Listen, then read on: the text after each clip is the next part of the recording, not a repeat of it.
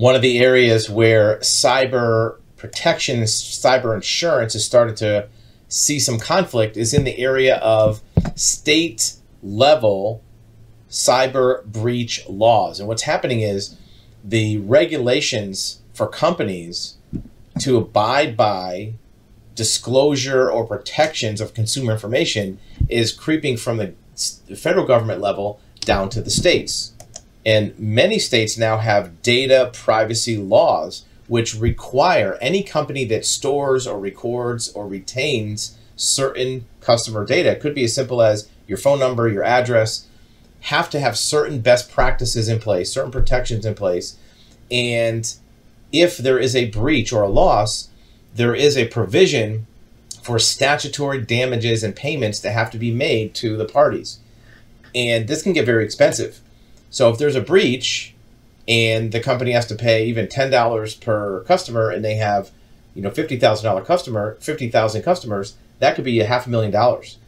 And these costs can be very draconian and add up quickly. Not only do you have to pay to fix the breach and pay to repair your network, you could have very serious costs and fines that go along with that breach and notification requirements.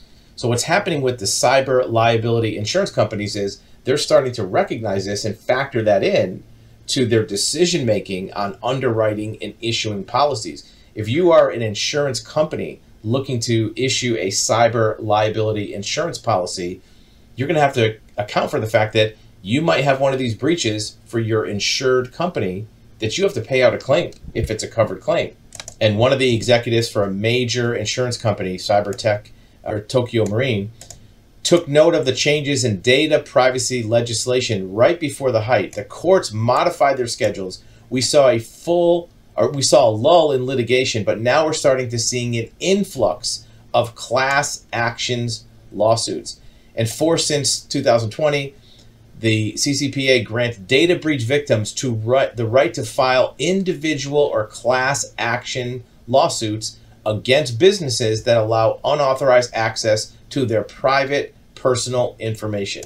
And it's because of a failure to implement appropriate security practices. Well, what's appropriate? That's going to be up to the jury. And when you're a company sitting there and you're being sued because 5,000 people had their personal information stolen and some of them have identity theft or they couldn't get a loan because they had bad credit, you're going to be on the hook.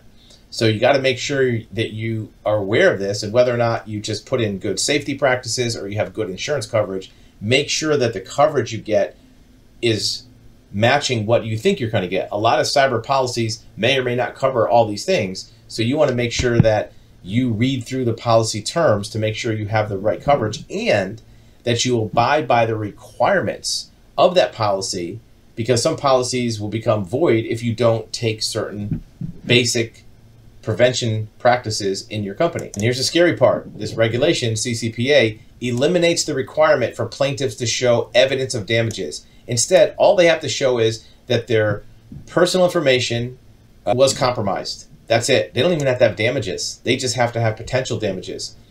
For this reason, California is an attractive forum for plaintiff attorneys because it's a California-based rule, but it's filtering out to other states. So if you're a company, you may find that your business practices are creating a liability and exposure that you may not be aware of.